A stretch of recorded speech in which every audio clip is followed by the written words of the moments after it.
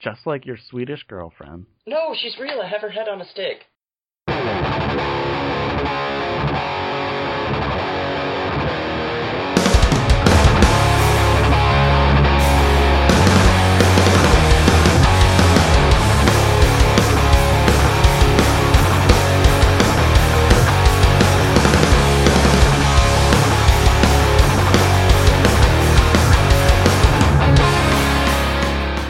Hello and welcome to Try 3, Episode 1 of the Weekly Digest. I am Tim Madura. And I'm drinking a wonderful cup of coffee. Every week, myself and Wonderful Cup of Coffee here will be bringing you the best in news, reviews, and baboons. That's right, a new baboon fact every week. This week is the common baboon fact that baboons have very famous butts. That's it. They're world famous. They're like World famous butts. First bit of news. All right, we are looking at a story from over at CBR. Actually, they were reporting it from Deadline. It is Robert Kirkman has been attached to the Transformers spinoff directed by looks like Akiva Schaffer, I think. Yes, of Lonely Island fame. Absolutely. Akiva Schaffer, who is on a boat directing the Transformers spinoff. So what do you expect? Kirkman's on the Transformers spinoff writing team. What do you expect out of a Kirkman Transformers film? I'm really excited because genre film veteran Zach Penn is attached. Some may know him from the classic film X-Men 3. The best of the X-Men series. It was so good they had to retcon it completely with X-Men Days of Future Past. Because they knew they couldn't top it. No, yeah. Once you're at the top, where do you go? You go back to the beginning with Matthew Vaughn and you make First Class, and then you make Days of Future Past to reset it. Because you don't get better than that. That's all there is to it. So, sometimes you just need to reset your universe. Yeah, you do. But we'll get to that in just a minute. Zach Penn, also of the original Avengers script fame, the one that was thrown out after Whedon read it and said that Marvel had nothing with that script. So, Zach Penn, not looking good for him lately. Or rather, over the past 10 years. But somehow... Pretty much ever. Pretty much ever. What titles does he have to his name? What is Zach Penn's success? I hear that he cooks a really mean omelet. All right, so we've got omelets. That might be it. Omelets. All right. So Zach Penn, master omelet chef, is working on the new Transformers film with Robert Kirkman. Inside sources are telling us that the film is going to start off with a great original concept and then just kind of stumble around for a little while, do something really awesome, and then stumble around for another 30 issues with heavy-handed dialogue until they decide to kill someone off. As a consolation prize, Zach Penn did write Elektra, the movie. And if there's anything I know, there's going to be crazy dance scenes in Transformers. Possibly in a playground, possibly on a seesaw. I'm really looking forward to, like the Jazz Ratchet dance-off battle. It's going to be like Step Up in the Transformers universe, is what I'm saying. Yeah, and I'm fully looking forward to this. I think Zach Penn is really what the Transformers universe needs. I mean, Inspector Gadget, possibly one of the greatest screenplays ever written. And his work on the Fantastic Four video game, he's top notch. And, it's some great things to come out of him. You've got Karate Kid 2 is coming up, and I really think you're going to see a lot out of this guy. A lot of good things from him in just that movie alone. So be on the lookout for this Transformers spinoff with profane rap numbers and Jaden Smith. I'm really looking forward to Marky Mark and Jaden Smith teaming up to take down the Decepticons. Next story. From Robert to Robin, Rihanna Fenty. Do we want to move over to DC suing Rihanna for trademarking the name Robin? Yes! Yes, absolutely. Thanks to Jude's mad hacker skills from the movie Hackers, starring Angelina Jolie, he was able to obtain patent and trademark filings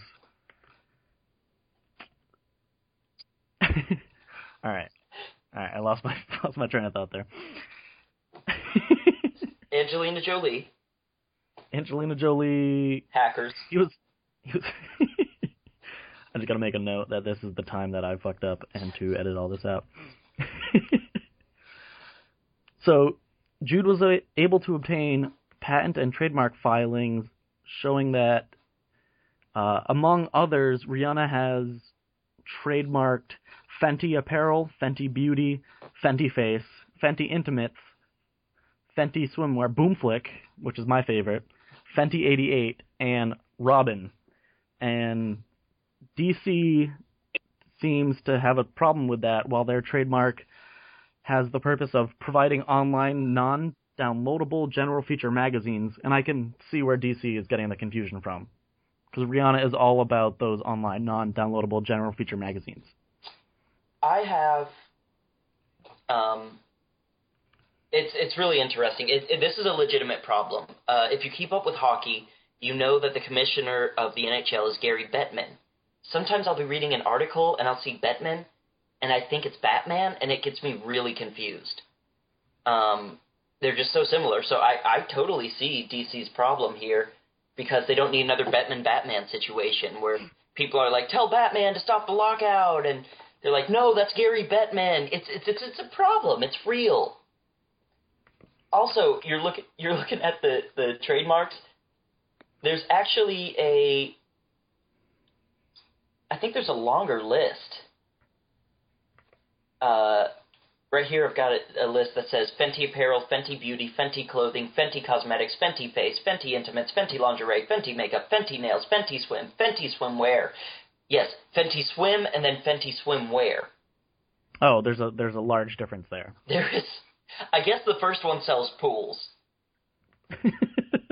Pools that shine bright like a diamond or something. I don't know. I don't listen to Rihanna. I'm really surprised that DC hasn't sued, at least to my knowledge, pop star Robin, who has one of my favorite songs and favorite music videos attached, Call Your Girlfriend. I think that's because Robin is Swedish and DC doesn't, and so there's international laws with that. Oh, you're right. It's kind of like the Pirate Bay. They're not in their jurisdiction. That's exactly what it is. That's why Robin was born Swedish, because she wanted to use that name, but she didn't want to get sued by DC. I mean, who does? Clearly we do. We're trying. Clearly, Jerry Conway doesn't, because he backtracked those statements on the executives. I mean, if DC was to hand me a cool, I don't know, $100, I'd probably stop talking too, just like Jerry Conway. I need more than $100. I feel like if they're going to start off with $100, that's lowballing me.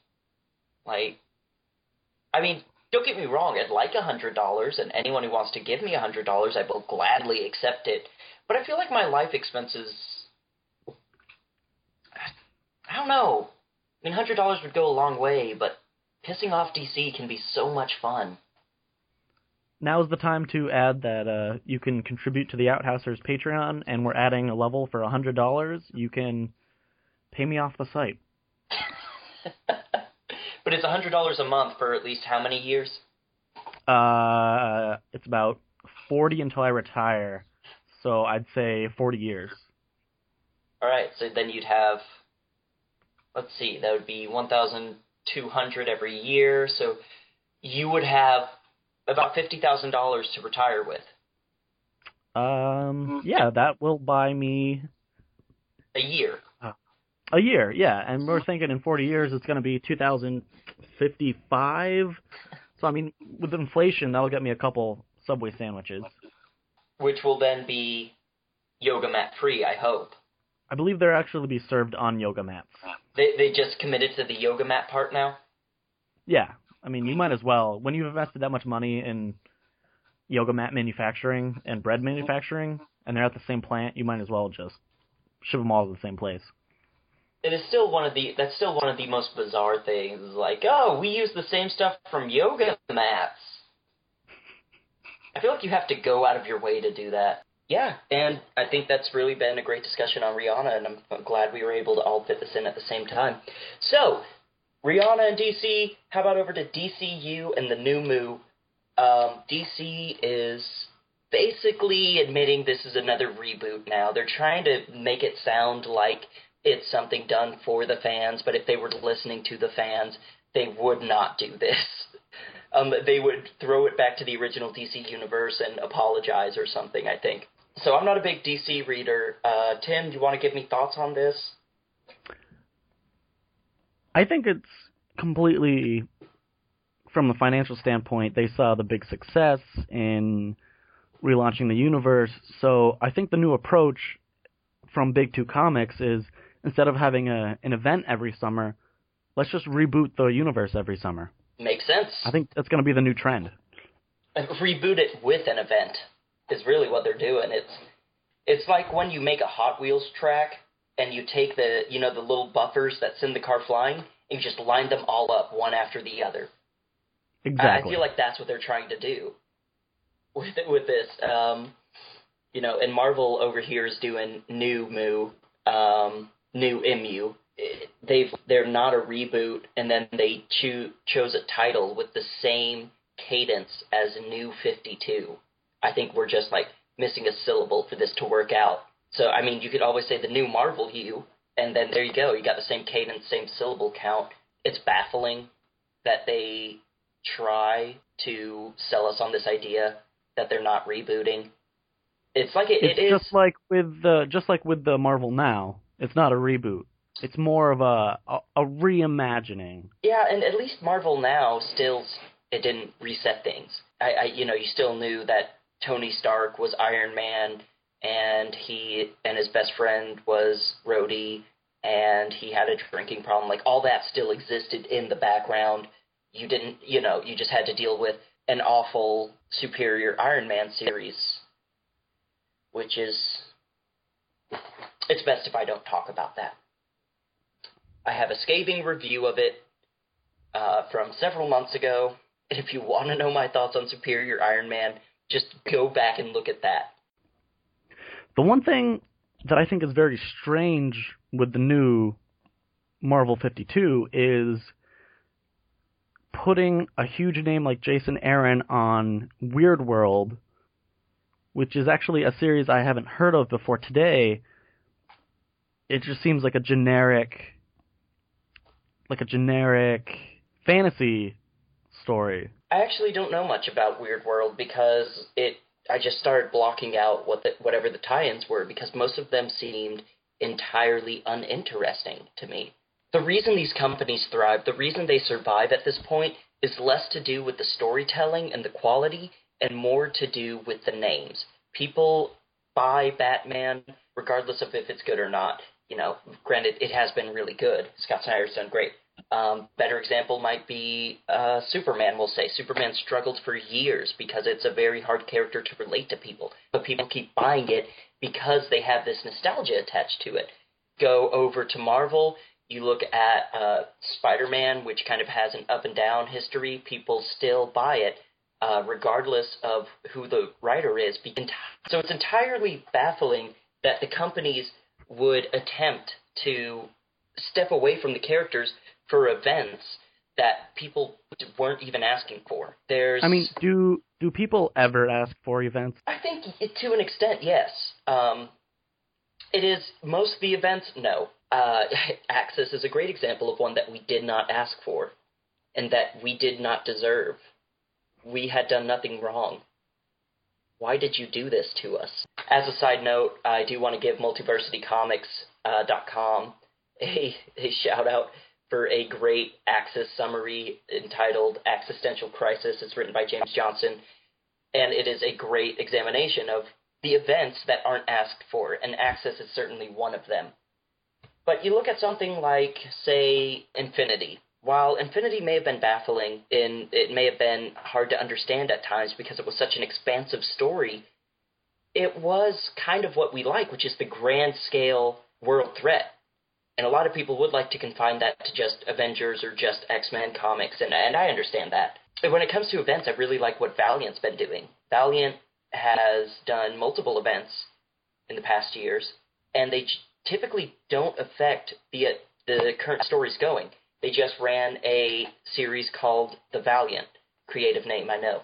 But they ran this series called The Valiant, and it was a 4-part series by Matt Kindt and Jeff Lemire with Paulo Rivera. And they ran this event, and it was 4 issues, and it was just enjoyable. And it did not interfere with the current run of Quantum and Woody or Man of War. You know, Man of War actually has a big event thing going on in his comic right now that doesn't affect the others.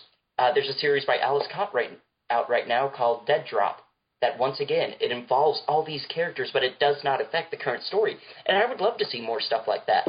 I would love to know that the universe is in peril, but I can also still read this story of revenge that Cullen Bunn has been writing on Magneto or something of the sort. Yeah, it would be nice if events were scaled back a little. Agreed. We don't need to know what... It would be nice that if during Magneto's quest for revenge, we didn't have to take a breather to find out what's going on in the grander scheme of things. Books should just be able to... Certain books, at least, should be able to just go off on their own. Yeah, absolutely. And I certainly understand that, you know, tying those other books in gives it a better feeling of the whole universe being involved. But I don't feel danger when you do that because I know that series is going to continue. You're promoting things 10 months in advance. You're telling us, like, a year ahead of time that a character's going to die. You know, this advanced promotion ruins a lot of the fun.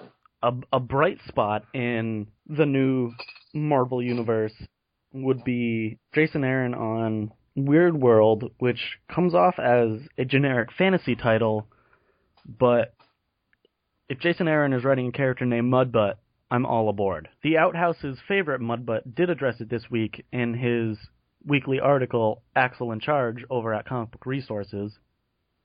He seems to be upset that the information leaked. I'll just go ahead and read you where he talks about this.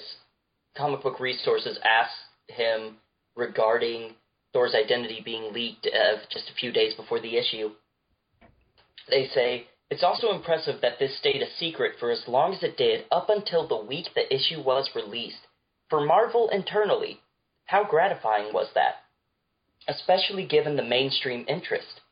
Alonso replies to this with, "It is gratifying. It's deeply disturbing to me that there are industry professionals who are all too willing to hurt or betray their fellow freelancers by offering classified story information to those who peddle it. You know who's hurt most by a spoiled secret? The creator who came up with the idea in the first place. The professionals who sneak around doing this and those who profit from it, if they were characters in a comic book, they'd clearly be regarded as shady." That's got me thinking. Senior editor meeting! And at this point, I just assume Axel Alonso ran off into a room with Tom Brevoort, and they began making out and calling each other mudbutts. And it's interesting here to see Axel trash sites that ran this story of Thor's identity when he is giving this interview on a site that ran a story about Thor's identity. Every website, actually, probably just about any website that's comic book affiliated, and even some that weren't, ran stories saying that the identity of Thor is, spoiler in case you have been dead the past 10 days, Jane Foster is the new Thor.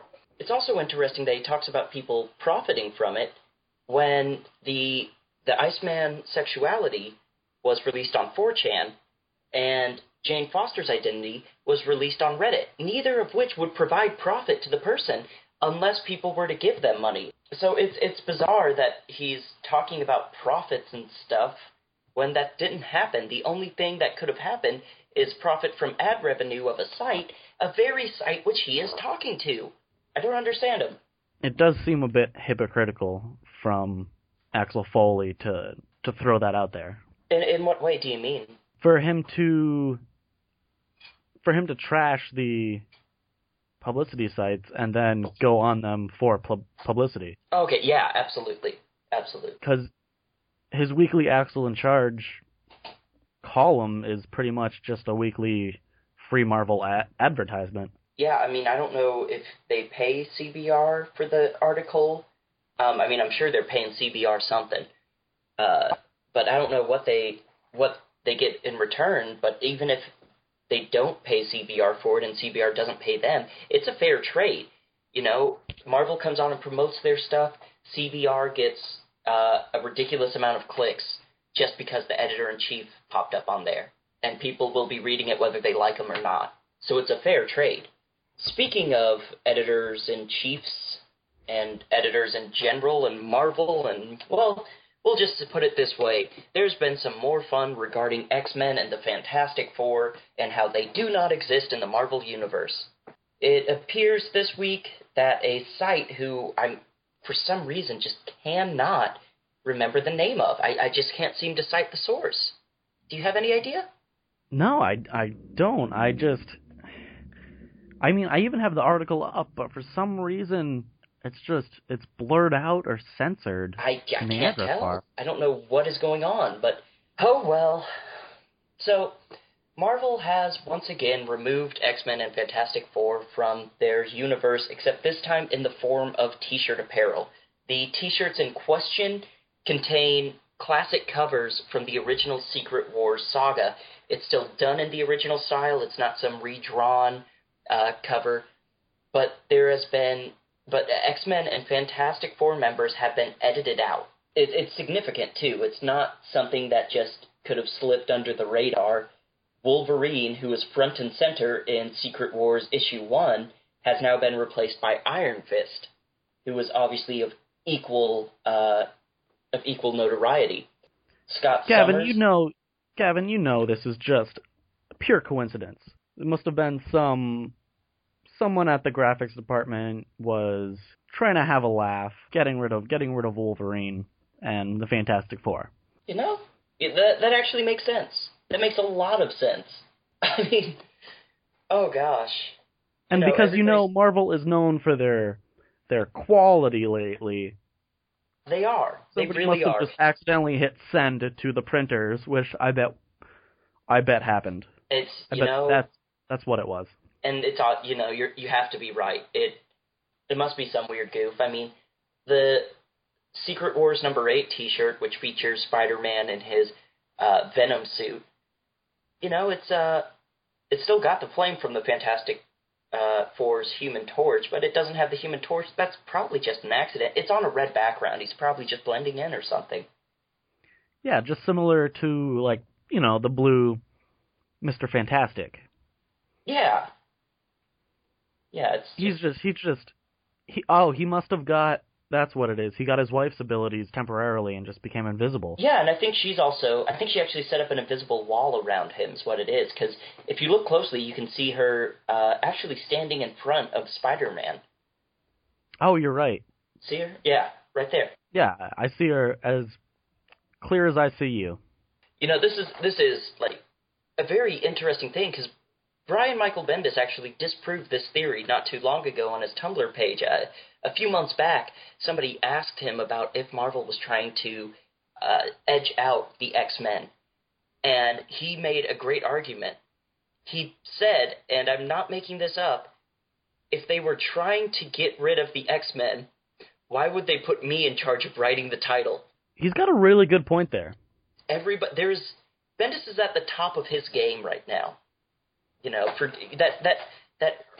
the Spawn stuff he did, that early Ultimate Spider-Man, no, man, that was a warm-up for what he is doing right now. Yeah, his work on Guardians of the Galaxy right now, flawless. I would even give it a 10 out of 10. Calm down, Comic Vine. Oh, sorry. We all know Guardians is only a 9.5, okay? We saved the 10 for that terrific, groundbreaking X-Men run he is working on. I mean, top-notch dialogue and character development. Look at Iceman. It's beautiful. And he's bisexual now. Because, that's how Why it works. not? Yeah, it's called character development. It really is beautiful. It's I think he's really taken a look at life, and the how something seems so arbitrary. And he's saying, what could be arbitrary? How could I display these random happenings in life that we can't explain, and we just kind of have to shrug and say, that's the way it is. And he says, I know, sexuality. It's awe-inspiring. So that's the news. Very, very sorry about all that. So let's talk about some reviews. This week, what's our book? It is, Kill Strike, by the singer of Say Anything, Max Bemis. Max Bemis, the other emo singer writing comics right now. The first being... The... Kieran Gillen. Yes, absolutely. Who did such hits as Umbrella Academy and Killjoys, you know. But in the end, we all know he's just trying to be like Gerard Way over on Wicked and Divine. Yes. Oh, Kill Strike is the story of... It's a love letter and an open mockery of 90s comics. And it really starts out with a very Scott McCloud type deal, where the first page or two is explaining history of comics and really just telling you the basic information you need to know to enjoy the story. And I think it does a good job of finding a fun way to explain this without ruining it too much. I don't know. What did you think? I really liked it. It started off very meta at first, referencing not the comic, Kill Strike, but just the comic Kill Strike in the first couple pages, getting you familiar with the character. And it's interesting because it brings up speculation in the comics industry. And it brings up speculation in the comics industry. Which is a big part of sales right now, and that's why you see these reboots and these new #1 issues. Sure, they act as great jumping-on points for readers, but that's not the primary reason it's done. So it mentions the whole speculation buying and the irony that even the worst comic can be worth something if it is rare. So the story is based around the idea that he has this crappy comic book that is really, really rare and is worth money. And so he has to go back to his mother's to get it, which is an interesting plot device because it seems to hold almost no relevance to the rest of the story. I think it's just the tie-in that comic book readers have a strange relationship with their mother. Yeah, I guess that makes sense. It's being a kind of meta commentary type thing. It is going to, it does have to speak to comic book owners. And it's interesting because it also speaks to, well, folks like you and me, Tim.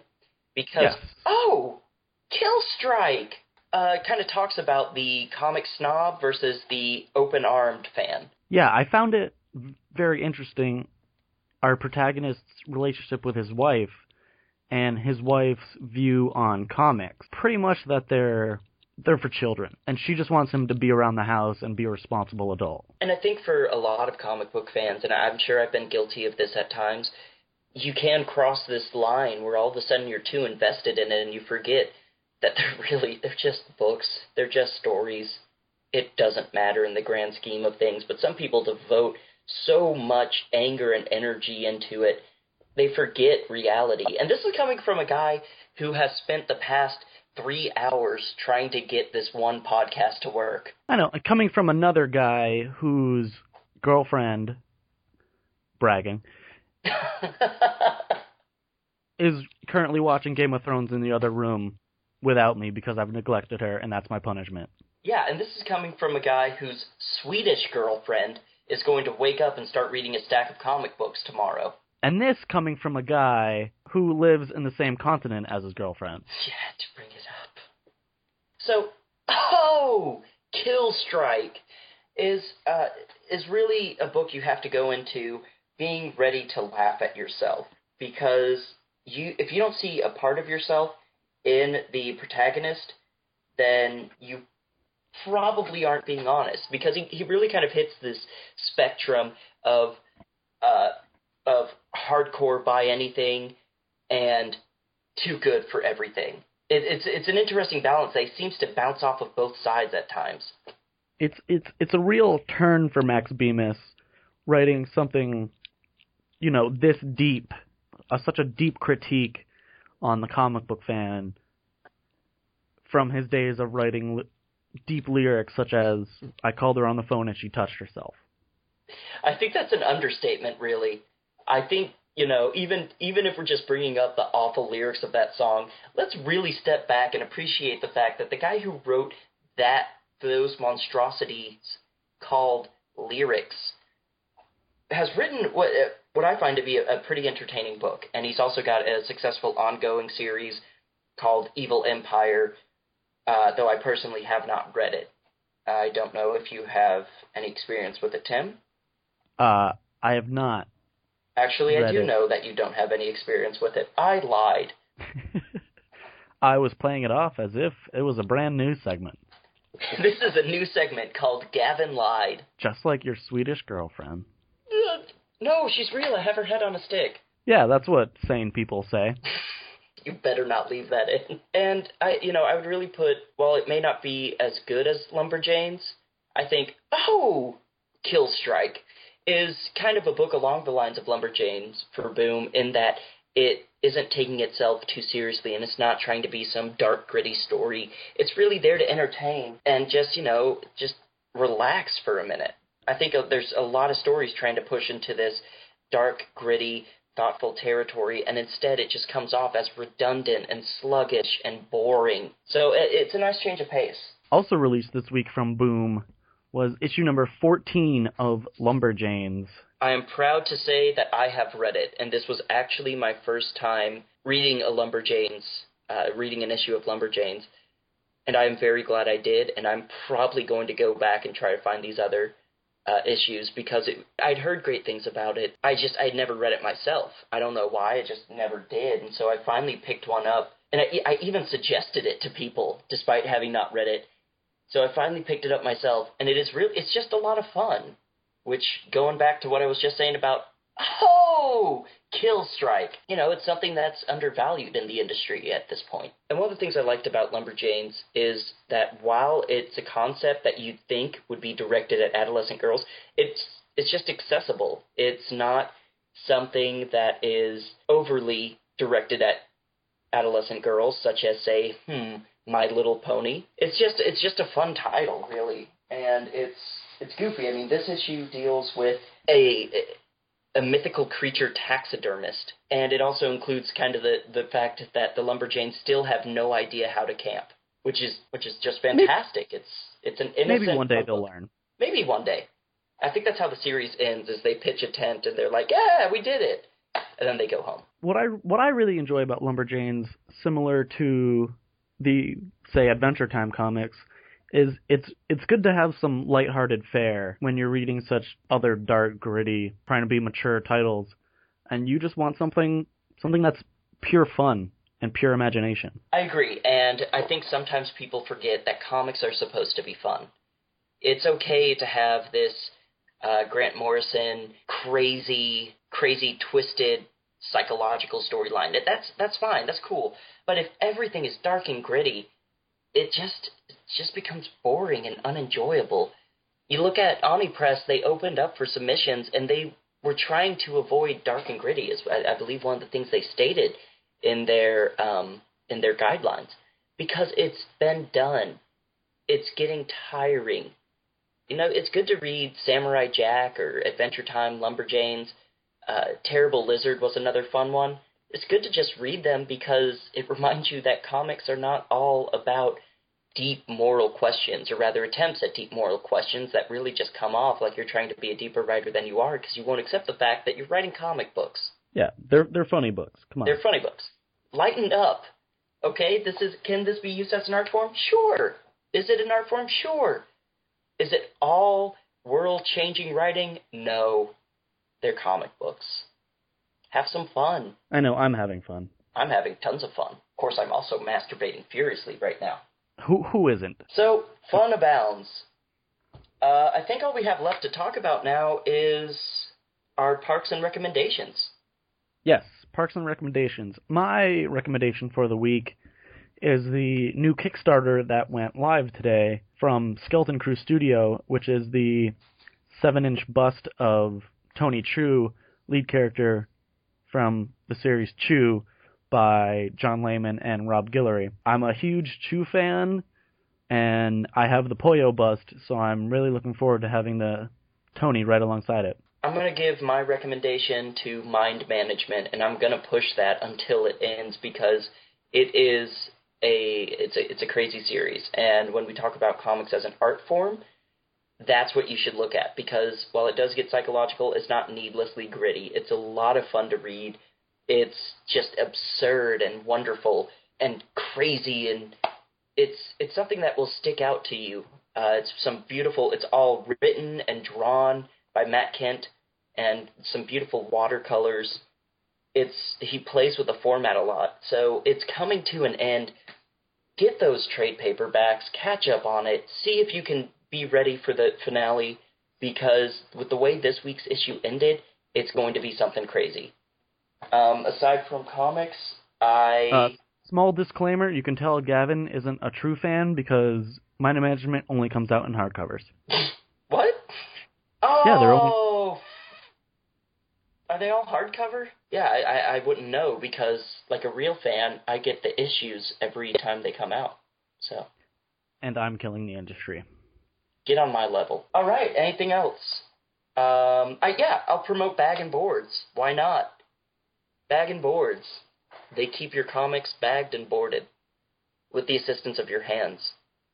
Putting the board in the bag, and then the comic. Hands do tend to come in handy. Is there a connection there? I don't know yet. I think it's just coincidence. All right. In summary, this week's episode was brought to you by Books on Anti-Gravity. They're really hard to put down. I've been Tim Madura. I've been Gerard Way's future best friend, Gavin Dillinger.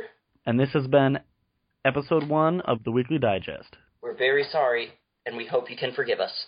Have a good week.